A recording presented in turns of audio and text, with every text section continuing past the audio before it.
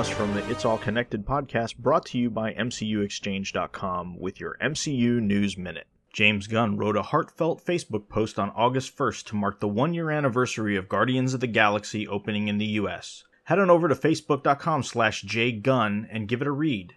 Also, Gunn posted an image to his Snapchat of the Guardians 2 script, and it looks like there's a character called Kraglin.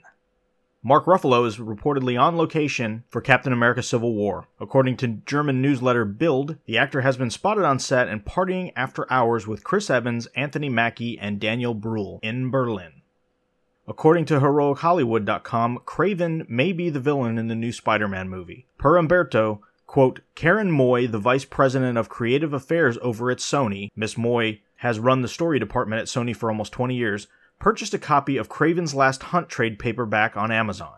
Apparently, Moy purchased books for Amy Pascal from Amazon in the past, per the Sony email leaks. End quote. I would consider this rumor, but Umberto feels like there's something to it.